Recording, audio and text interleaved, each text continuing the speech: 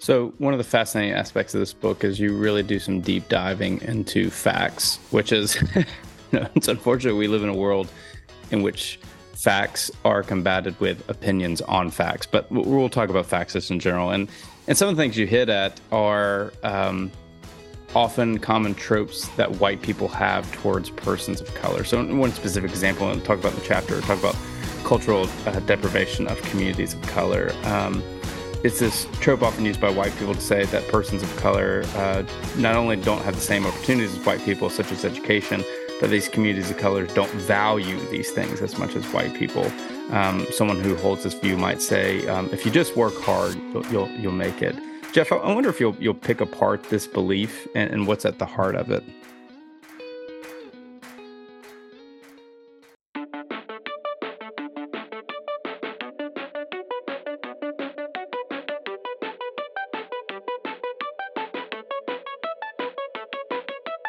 Welcome to the CBF Podcast Conversation. We know that conversations matter, so each week we are grinding through the critical research to bring you the best stories and resources of people doing groundbreaking and innovative work in renewing God's world. I'm Andy Hale, your podcast host. This year we're celebrating our 8th year on the podcast, bringing you better interviews worth your time, attention, and collaboration. These episodes are not intended for you to listen to on an island unto yourself. Get online and share your insights, thoughts, and feedback from the podcast on CBF's Twitter, Facebook, and Instagram pages. We also want you to join the CBF podcast community through our CBF podcast listener support page at cbf.net/podcast support.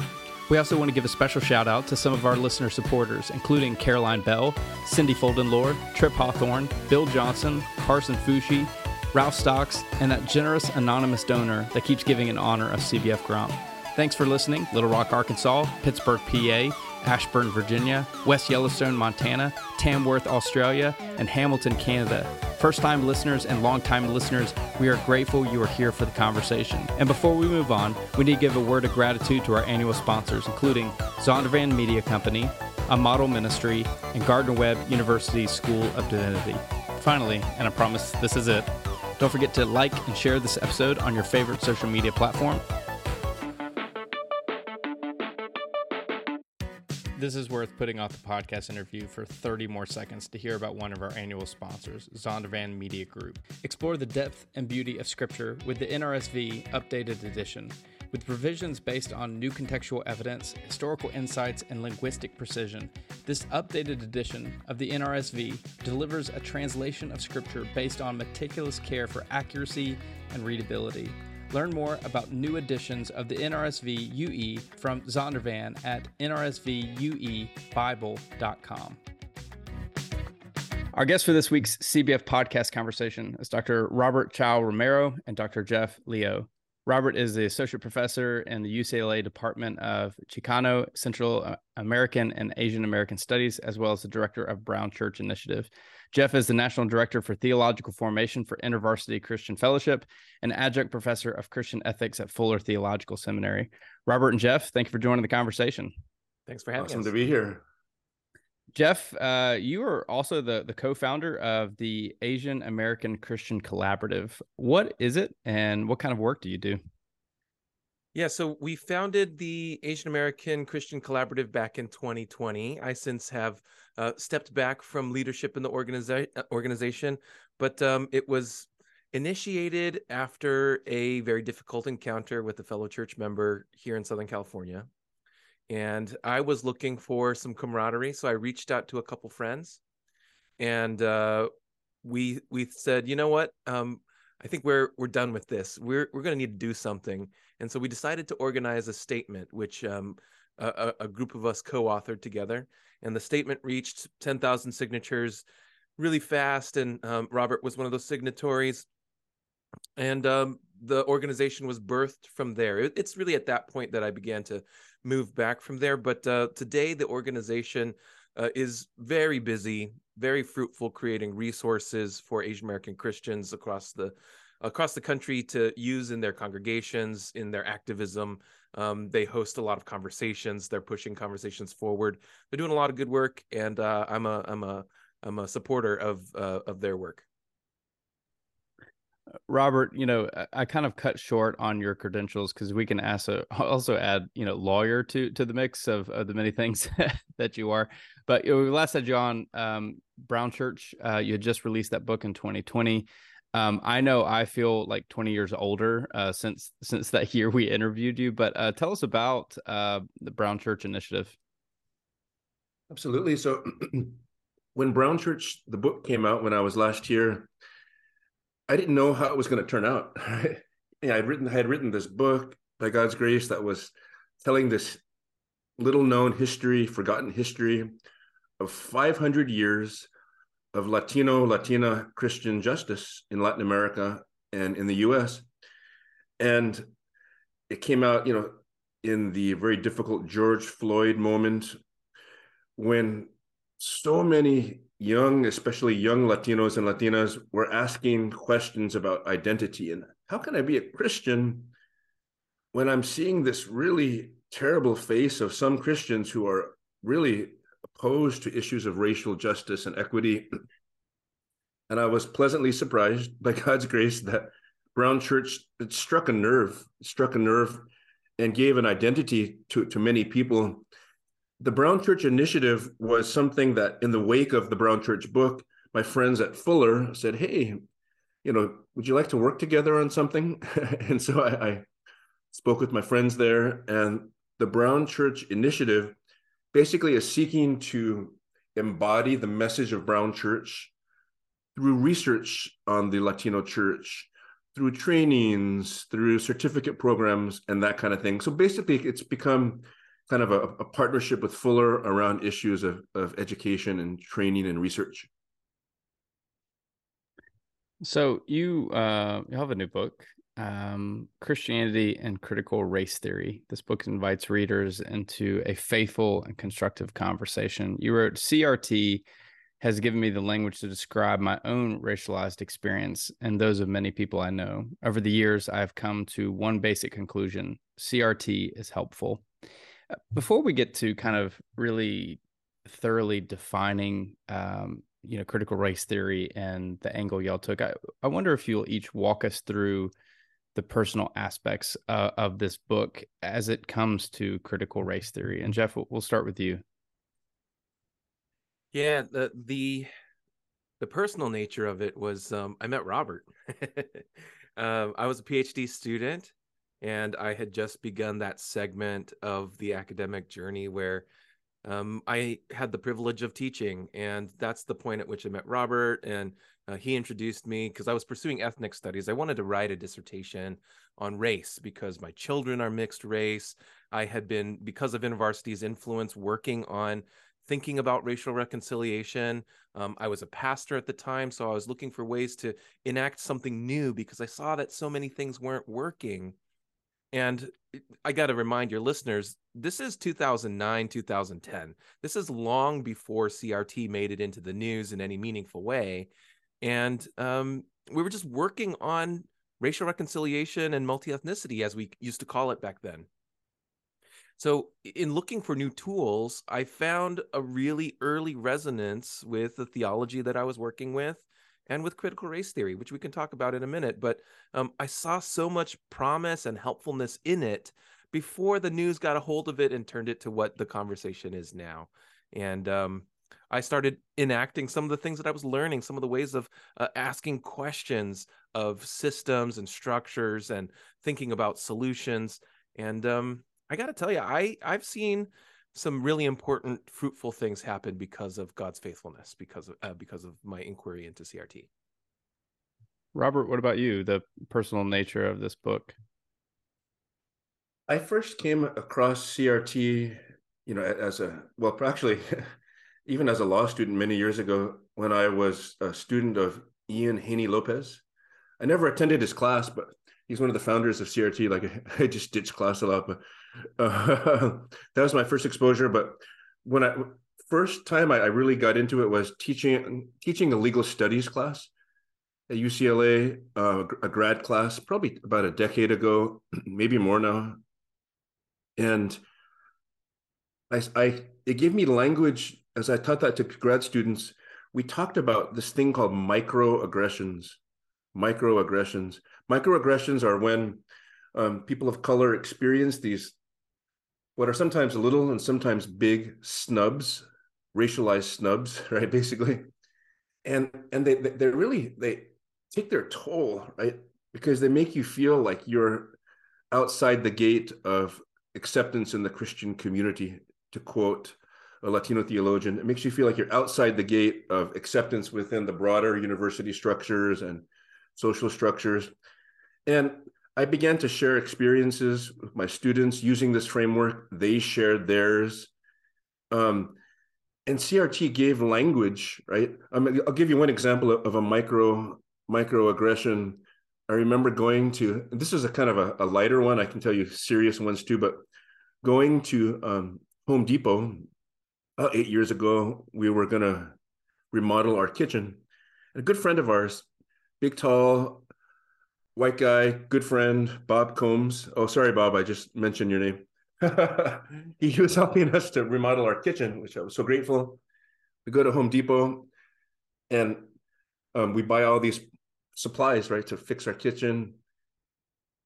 And I give the the cashier, I give her my credit card to pay for it, the materials.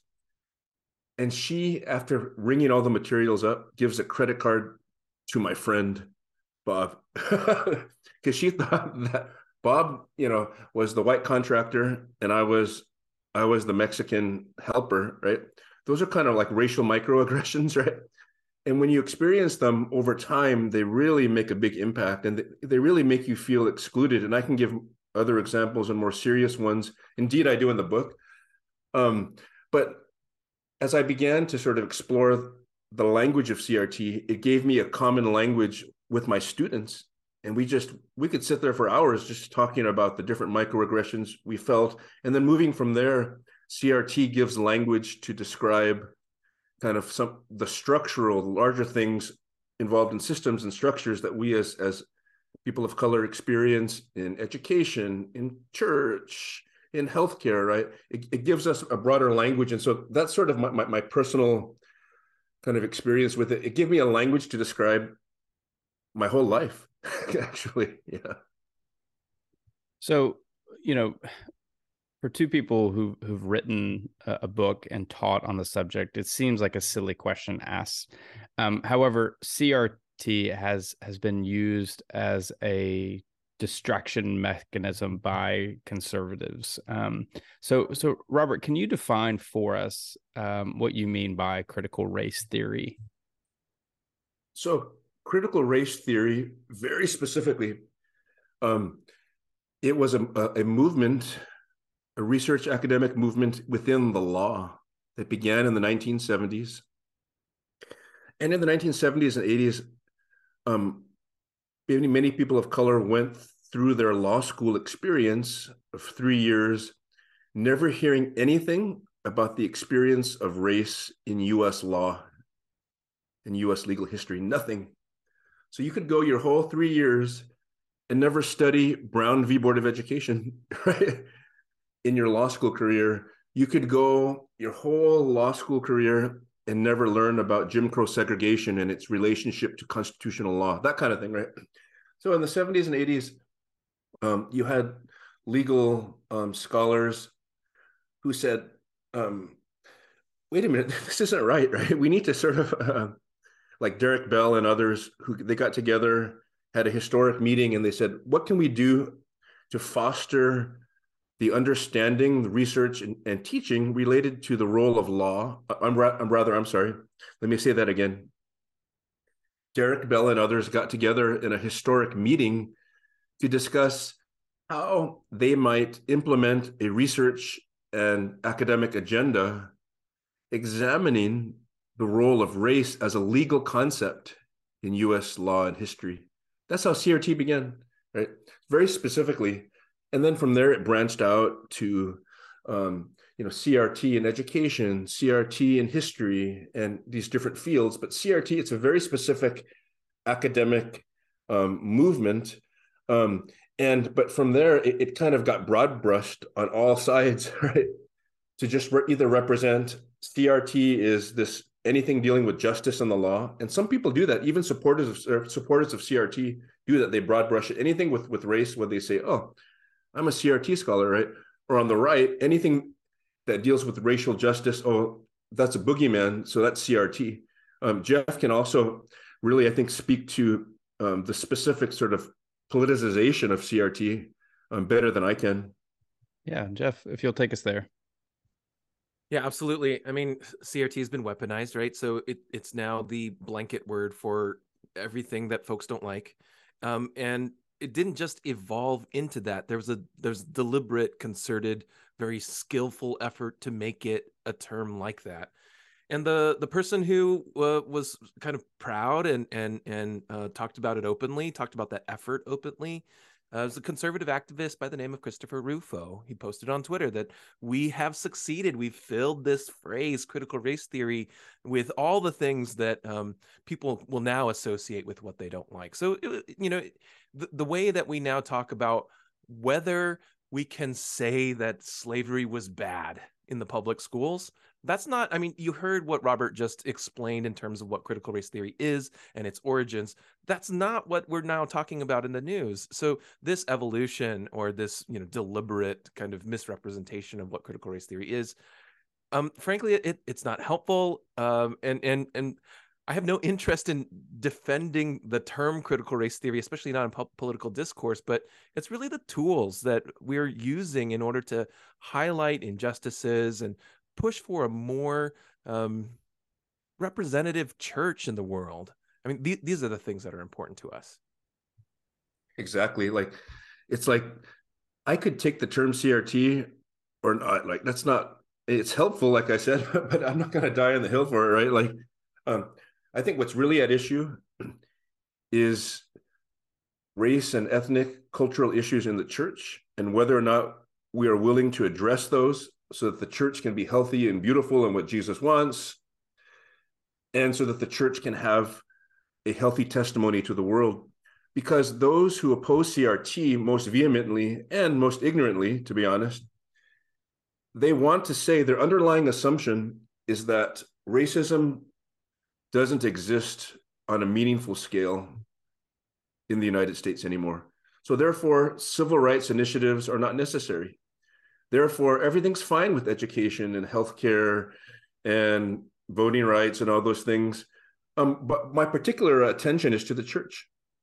So I meet all the time, many, many students. I dare say there are millions of young adults, Latino, African American, Asian American, and white for that matter, who are walking away from the church because some people in the church, not everybody, is clinging to this expression of Christianity as American civil religion that promotes the status quo and that denies that racism is a reality.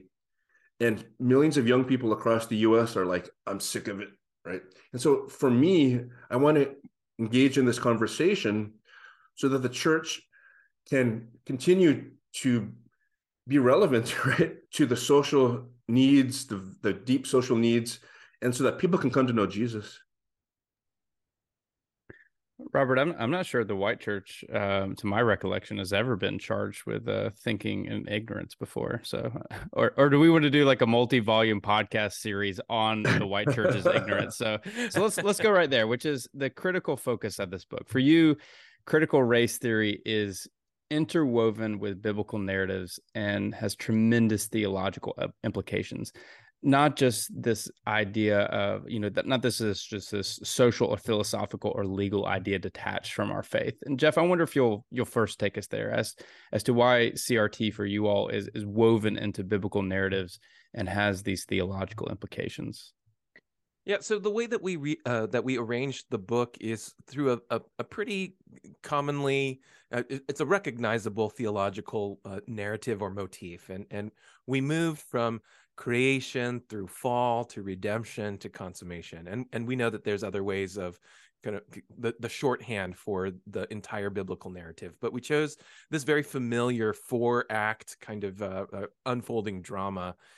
Because we saw a lot of resonances between what we understand as critical race theory and these 4 terms. So in creation, Robert's written a beautiful chapter on the glory and honor of the nations, which we get from Isaiah 60 and Revelation 21, and the assertion in critical race theory that every community has a kind of cultural wealth.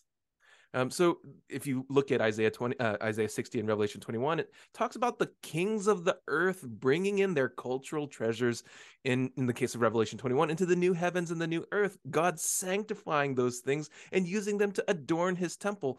Critical race theory says something related to that every culture has wealth to bring to the table and to use in their community's survival, etc. So that's the creation aspect.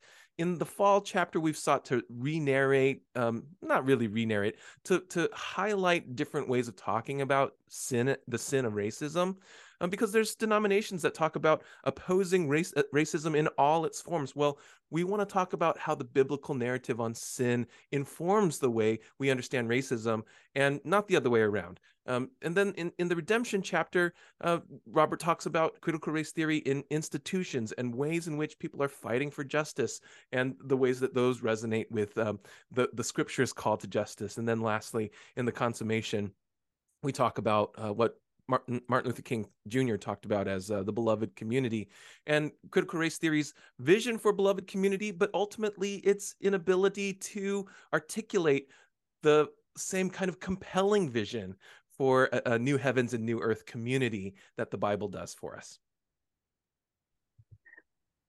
Robert, you're going to take this a little deeper. You all have written this book because you believe that faith and constructive engagement with CRT illuminates significant overlaps with Christian theology.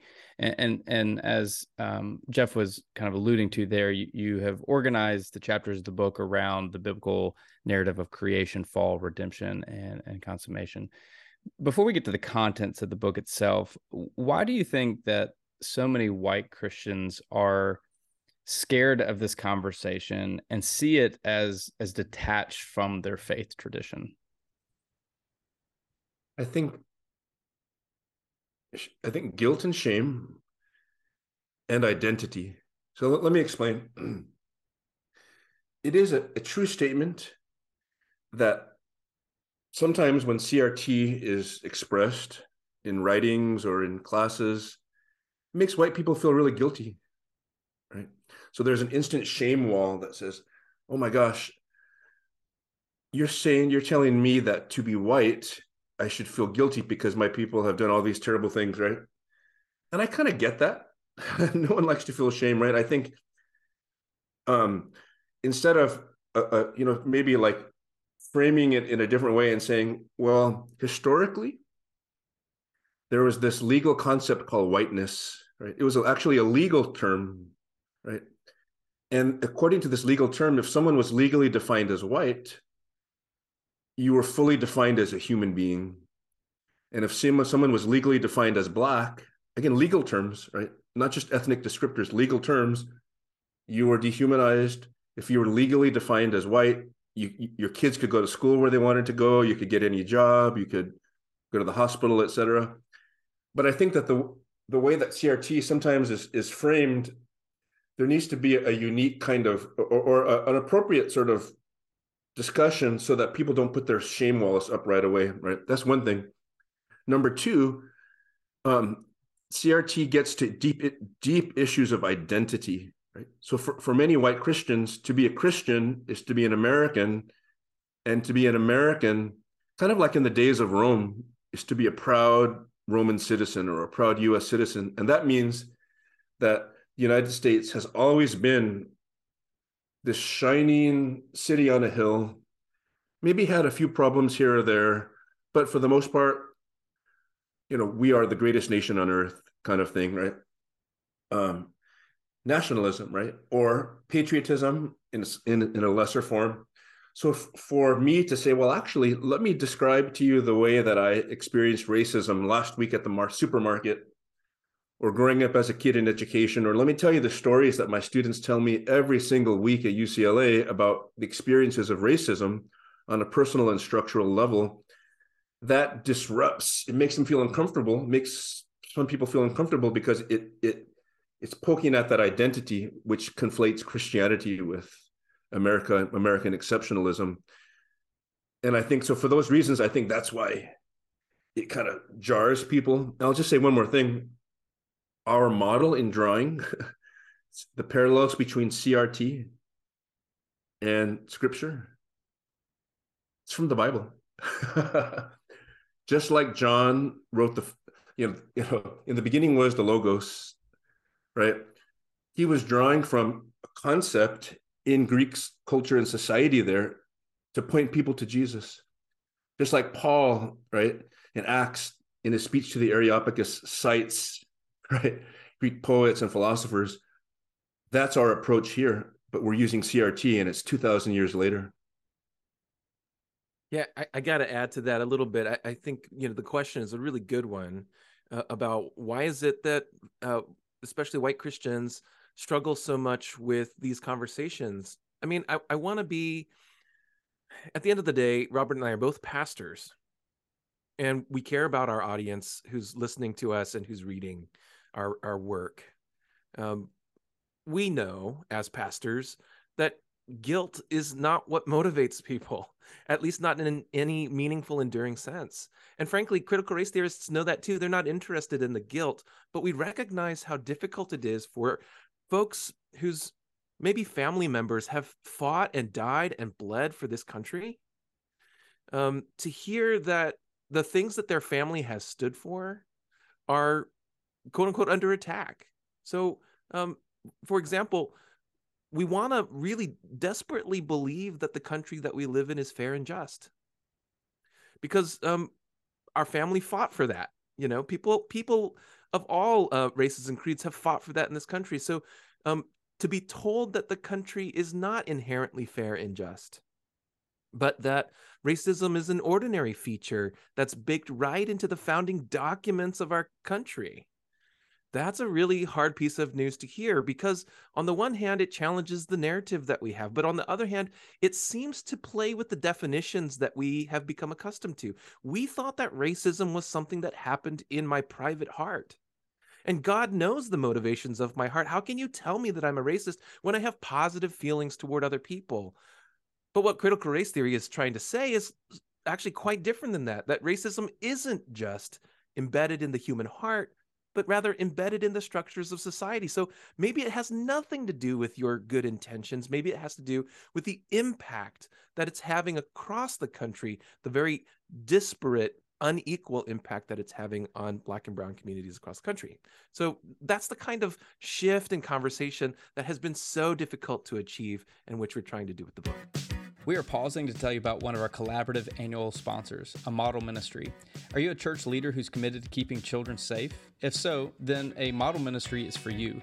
We are a registered nonprofit organization specializing in safety education, policy writing, and risk assessment to mitigate child abuse in ministry organizations. We understand that child safety is a top priority for churches, and we're here to create a safe and nurturing environment for all children. Our founders can provide the resources and support needed to implement effective child safety policies and procedures. Visit amodelministry.com to learn more about our services and how we can help keep children safe. Since 2016, CBF has brought you episodes of interviews with authors and practitioners for conversations that matter. These stories of creativity and innovation have garnered weekly support from around the United States and the world. We are inviting you, the listeners, to join us in connecting with the podcast. Become a monthly listener supporter and receive some perks, including name recognition on the podcast, questions for upcoming guests, free books from the podcast, joining the podcast for an interview, and a VIP experience with the General Assembly podcast guest. There are 5 levels of listener support, starting at $5 per month. For less than the cost of a pumpkin spice latte, you will be featured by name on the weekly podcast episode. For more information and to join the community of listener supporters, visit cbf.net/podcast support. So one of the fascinating aspects of this book is you really do some deep diving into facts, which is, it's unfortunate we live in a world in which facts are combated with opinions on facts, but we'll talk about facts just in general. And some of the things you hit at are often common tropes that white people have towards persons of color. So one specific example, and talk about in the chapter, talk about cultural deprivation of communities of color. it's this trope often used by white people to say that persons of color not only don't have the same opportunities as white people, such as education, but these communities of color don't value these things as much as white people. Someone who holds this view might say, if you just work hard, you'll make it. Jeff, I wonder if you'll pick apart this belief and what's at the heart of it. Yeah, I mean, this is Robert's chapter, but I can get started here. So I think that the narrative goes something like this. This community, that community, they just don't value, let's say, education. Okay, and now I'll get personal, right? Because Asian Americans have traditionally been held up as the counterexample to that. Well, look at Asian Americans. Look at their high academic attainment. Now, why can't everyone do that? Okay, so this is what in critical race theory we call deficit thinking.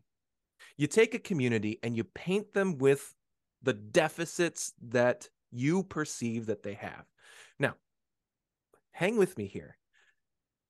Beauty is in the eye of the beholder, isn't it? But so is deficit. So if I'm using my own way of looking at someone, I'm using my own values, the things that I care about, the things that I think are important, and I'm saying, well, you don't seem to care about that. Never mind whether I'm accurate in my assessment, never mind whether I have enough data or relationships to make that assessment. I paint somebody with a deficit. They lack this. This community has it. This community doesn't. I'm making all these decisions, and now I'm making these evaluations about entire communities of people. And on top of that, I can begin to make policy decisions based on those judgments. And that's what in so many places education policymakers have done. So that's kind of how the story goes for me. But I'd love for Robert to talk about more of that cultural deprivation. Yeah, I think maybe I'll flesh out a little bit more Revelation 21 verses 26 and 27. Right? Some of my life verses there. In Revelation 21:26, John is describing, okay, when Jesus comes back, Jesus makes all things new. What's that going to be like, right? And in verse 26, he says, the glory and honor of the nations will be brought into the New Jerusalem forever. The doxa, the glory, the cultural treasure and wealth of every single ethnic group of the world will be brought into the New Jerusalem forever. Right? Verse 27 says, but nothing that causes sin, to paraphrase, nothing impure and nothing that causes sin will be brought in. You put those two together and you realize every ethnic group of the world that has ever existed and that exists has doxa and has sin that's not going to make it in. Right? And unfortunately, in US history, this legal concept of whiteness was based upon the premise that only some people who meet the legal qualifications of what it means to be white have doxa. And those who do not meet that legal definition of white, they either have no doxa or a little bit, right? The fact of the matter is, though, we all have both, right? And it's all valuable to God. So when I grew up hearing, I remember like being in high school and kind of like bragging to the white girl that I had a crush on in high school. I want to be a lawyer. You know what she told me? I would never hire a Mexican lawyer. In other words, Mexicans, this group of people that she calls Mexicans, don't have doxa. They're not smart enough. They're culturally deficient, right? Or when a certain politician said, yeah, Mexicans are rapists, drug dealers, etc. And I suppose some are good people. What is he saying? The vast majority of Mexicans, and by that he means all Latinos, don't have doxa, but maybe a few do. And so it's really important in this conversation to flesh that out, right? And that's the debate that we're having, right? And I'll just say one last thing. I meet so many incredibly talented, gifted people in ministry, in parachurch ministries and church ministries, and their doxa is not let in. Sometimes it's not intentional, but implicitly or directly or indirectly, they're told, if you want to succeed in this institution, think like us. because doxa involves not just like burritos and tacos and like mariachi music, right? Doxa involves the unique God-given perspective that God has given us through that cultural treasure to understand the Bible, to understand the needs and the problems of the church and society, right? That is for the benefit of the whole body of Christ. But all too often, we are told, leave your doxa at the door. And eventually, we get tired of that and we walk away. There's a critical term from the book, community cultural wealth. Jeff, what do you mean by that, and what are its implications for CRT? Yeah. I mean, I'll put this in the form of a story. I remember as a kid, my parents telling me over and over again, Jeff, you are Taiwanese. You are Taiwanese. And that means a certain set of things. I remember also that when I was, a part of certain spaces in which I was trying to exercise Christian leadership as a Taiwanese person, because I had been instilled with this value of being Taiwanese, the distinctives that I bring to the table because God has seen fit to bring my family through migration from Taiwan to the United States, like all the things that come with that. I remember in trying to lead in that space, being told pretty explicitly, we don't need that here. We don't need the consensus decision making. We don't need the deference. We don't need the filial piety. We don't need the honoring of elders. We have other priorities here. So my community, the Taiwanese American community, the Asian American community more broadly, it has a set of customs, values, beliefs, traditions, practices, inclinations, psychologies, folk logics, wisdoms that we could consider as wealth. And so that's how I understand it. And we are called to be stewards of that wealth, to use those things in kingdom ministry, and not to withhold them from the God who gave them to us. We're supposed to return everything to this God who's granted us these things.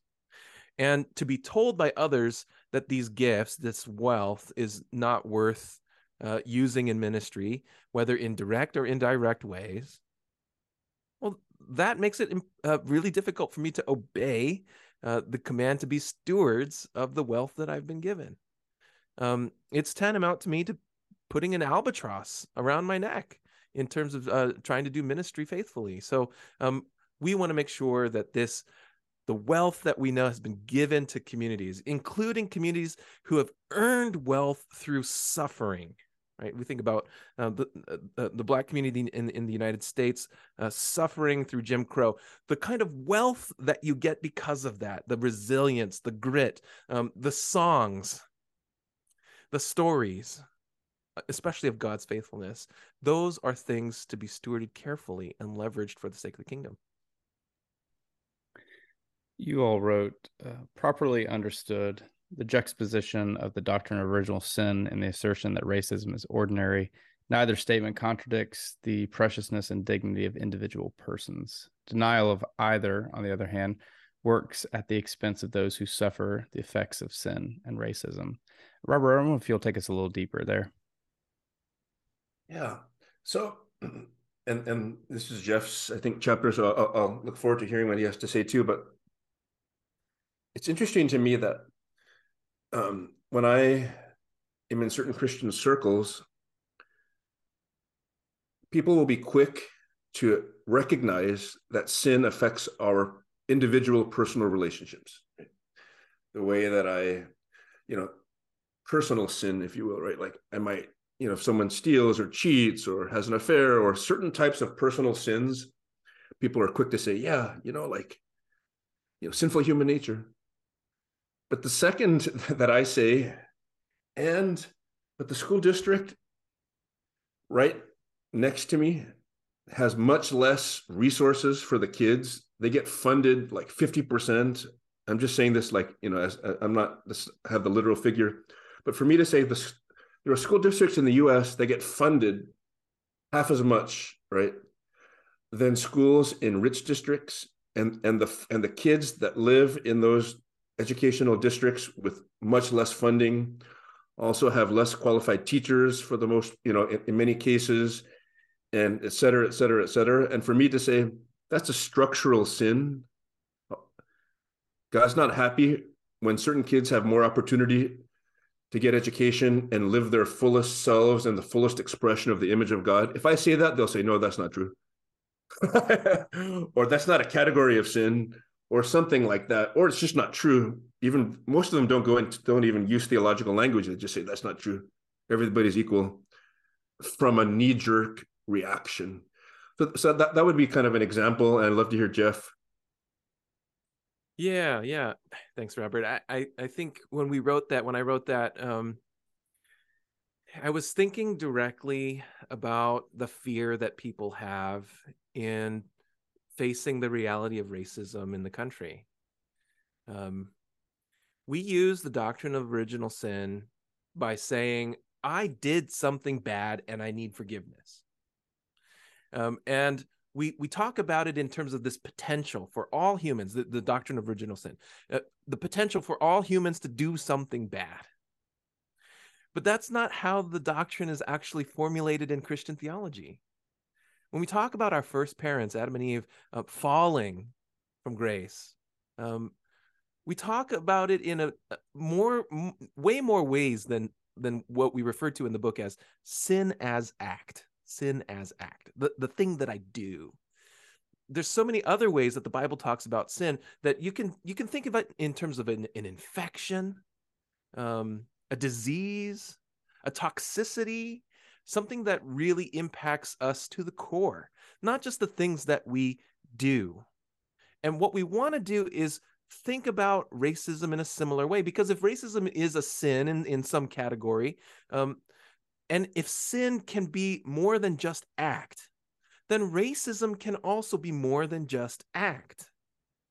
And that's part of the difficulty when we talk about definitions of racism. People want to think that racism is something I do. Now, ironically, we evangelical believers in the United States tend to believe that justice is something that is. It's like a state of affairs. It's like a peace where bad things don't happen. That's what justice is. But the Bible talks about justice as something you do. So there's a strange irony going on here, where racism isn't something I do, it's an attitude that I have, but justice is just kind of like a state of being. In reality, it's both of these things. Racism can be something you do, but it can also be something that infects the entire system. And that is in no way a denigration or denial of the preciousness and the worth of the individual person. So we want to make those declarations that Christian theology makes and has made for centuries. We want to make those declarations too in our analysis of critical race theory, so that we're all talking about the same thing here. One of the wonderful aspects of the book is you're not just getting into kind of the headspace of people, but you're also getting to the practical space of people. And well-meaning white Christians will start to use terminology like, I just want the church to be colorblind. However, you argue that this undermines the positive contributions of cultural diversity. Robert, I wonder if you'll take us a little deeper here. Sure. I think that the colorblind approach is an improvement from, like, say, 50 years ago, where it was like people were not colorblind, very color conscious, but in a very bad way, right? We know that. So color blindness, the move towards that, there's an improvement, and there's a biblical truth to that, right? Neither Jew nor Gentile, male nor female, slave nor free in Christ, right? That's good. Yeah, we're all equal before Christ. That's fantastic, right? Or the inclination to say, yeah, I'm not going to be prejudiced against someone because of their skin color and so forth. Like, that's good. That's a good thing, and that captures some truth, but that's not the full biblical picture, right? Revelation 7, Revelation 5, people of every tribe, language, nation, and tongue, right? This concept of ethnicity and culture, of eschatological value, right? And Revelation 21:26, which we discussed, that every ethnic group has God-given doxa, glory and honor, cultural treasure and wealth. And as the body of Christ, each of us a unique part, right? We bring that distinct doxa in the form of cultural treasure and cultural perspectives to the body of Christ. And so colorblindness misses that, right? So for example, let me give an example. The church in the world right now, globally, as your listeners may know, where is it thriving? It's thriving in Africa, Asia, Latin America, among immigrants in the United States, the Black church, Native American church. Where is it not thriving? Unfortunately, and it breaks my heart. It breaks my heart, right? In Europe, in former kind of Western Christian sort of institutions in the US and Canada. And I'm devastated by that, right? But can you imagine the doxa and the treasure and the wealth of perspective that can come from our sisters and brothers in Africa right now, in Asia and Latin America? They're not perfect by any means, right? But there's so much doxa. And I think God wants to use that doxa, right, to revive the whole church universal. Mm-hmm. Yeah, and you ask about colorblindness. I think we understand all the pithy phrases that folks have used to express this value of colorblindness. I'll just give you one example. We're all the same at the foot of the cross. We're all the same at the foot of the cross. You've probably heard that. It's this expression that, to emphasize the positive, it's that Jesus is exalted. And we 1,000% affirm that. Jesus is exalted, and it relativizes everything else about us. But what it doesn't deny or obliterate in the way a colorblind ideology sometimes can is the real meaningfulness, the stewardship that I talked about a minute ago, the community cultural wealth that Robert's highlighting in Revelation 21, that the authors of Scripture themselves, like John's own revelation on the island of Patmos, is one in which he recognizes differences at the foot of the throne. So we can affirm both that at the foot of the cross, we are all equal, and that at the foot of the throne, John the Revelator sees every tribe, nation, and tongue discernibly different, and that kind of diversity, that kind of anti-color blindness brings glory to God. I want to be careful with kind of setting up the next question, because I think it's easy for us as cooperative Baptists that are listening to this to detach ourselves from the legacy of the Southern Baptist Convention. For the most part, most of us were part of that convention until 30 years ago. But our legacy exists there. And of course, that legacy stretches back to being a part of the American Baptist Convention and intentionally splitting away over the issue of racism.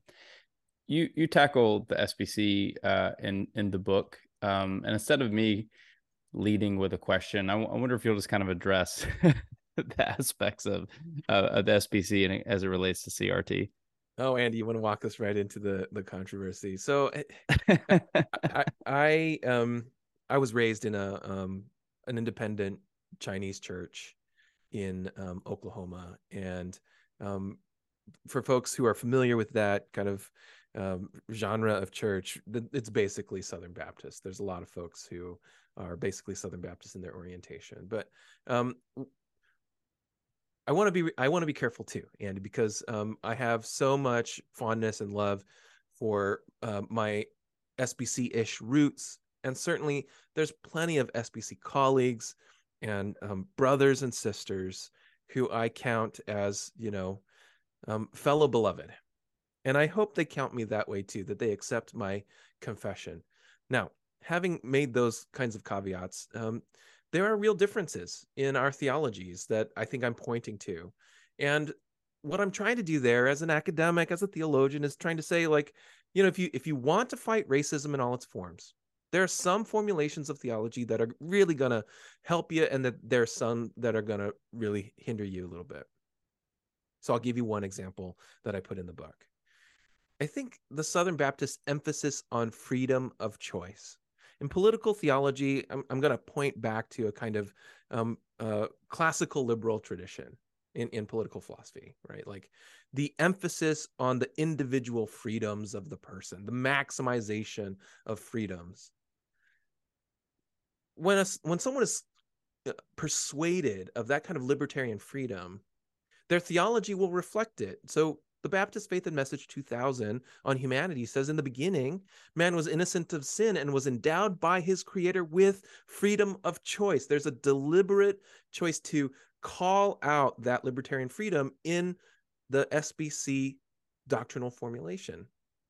I'm not denying that there's freedom of choice, but it leads to expressions of the way they engage in the world, the way folks are supposed to engage in the world. So I'll go on here, right? So in this portion on humanity, they say, by his free choice, man sinned against God and brought sin into the human race. And as soon as humans are capable of quote unquote moral action, they become transgressors and are under condemnation. So you see these resonances of the classical liberal tradition in this doctrinal formulation. Now, what does that all mean? Here's the impact. When you get to the Baptist Faith and Message on Christians and the social order, they talk about how it's only when an individual person is regenerated by the saving grace of God in Jesus Christ, it's then and only then that the things that they do for society and the establishment of righteousness is quote unquote truly and permanently helpful. Now, if I'm reading this stuff and you're thinking, so yeah, what's wrong with that? What I want to tell you is that that's a particular way of viewing things, that it's individualistic, that it's privatized, it's libertarian in its philosophy, it's trying to maximize the freedom of the individual, and that, here's my modest claim, that's just not how everyone does theology. There are people who have communal views. There's people who think about sin in different ways. And that's been true for the entirety of the Christian tradition. So these relatively recent innovations that privatize faith and talk about sin in individual terms and freedom of choice, these are the innovations in my mind. And they reap a legacy of working on issues like race and racism that lack some of the tools that other theologies that are more communal bring to the table. Oh, Jeff, I thought you were going to say something controversial, but again, you're just, dropping truth bombs here, there, and everywhere. These are difficult conversations. Most people don't like difficult conversations. In fact, cognitive psychology has shown that when someone believes another person is trying to change their opinion on a matter, that person will only entrench themselves further into these ideas. Robert, so how do we talk about these things in the church? In 1 Corinthians, Paul says that we were supposed to, suffer with one another and give greater honor to the parts that lack it. Let me say, as your fellow brother in Christ, that there's a lot of suffering, a lot of lack of honor that is being experienced by your sisters and brothers in the United States of different ethnic backgrounds. So please hear us. We love you. I hope you love us. We need one another. We belong to each other. And I pray and hope that by hearing our stories and relationships, that we can come to greater understanding. And I will also say that these questions are not new. These are the very questions that John was addressing, confronting in the book of Revelation. One theologian has called the book of Revelation John's multicultural crossing. John, the Palestinian Jew, living among diasporic Jews, right, in Asia, and seeing the Holy Spirit bring to the church people of different ethnic backgrounds, Gentiles who had hitherto been excluded from the formal membership in the people of God. And John is like, how do I make sense of this? I'm not getting this. I'm not getting this, Lord. It's hard enough to understand Samaritans and even diasporic Jews, right? And now you're telling me all these other people are part of your people? And in response, I'm not even sure John fully understood, but he's like, but I see this vision of people of every tribe, language, nation, and tongue. And imagine for me the differences of perspective among the nations that he envisioned, the tribes that he envisioned, the languages that they spoke, the perspectives that they would come to understand about who Christ was. And that's what we're saying fundamentally here. Not in a spirit of wanting to just like tear the church down. We love the church. And we want to rehearse what John has told us in the book of Revelation. Mm-hmm. Jeff, for local church pastors listening to this,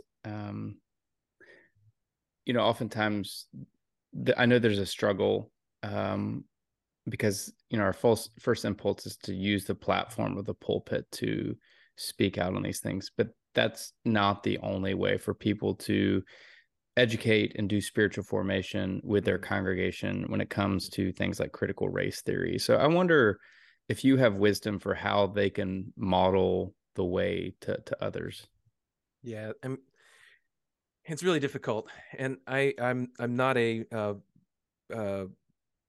I'm ordained in the Christian Reformed Church, but I don't have a congregation that I lead right now. And I just want to say, first of all, my heart goes out to pastors who are steering into the wind on this one.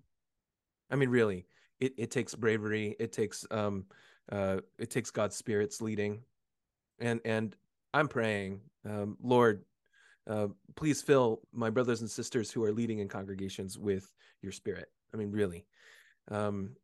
So there's a couple things I want to say about that. I think the number of young people that I have watched leave the church is an outcry. It's a clarion call to pastors to think and rethink pulpit ministry.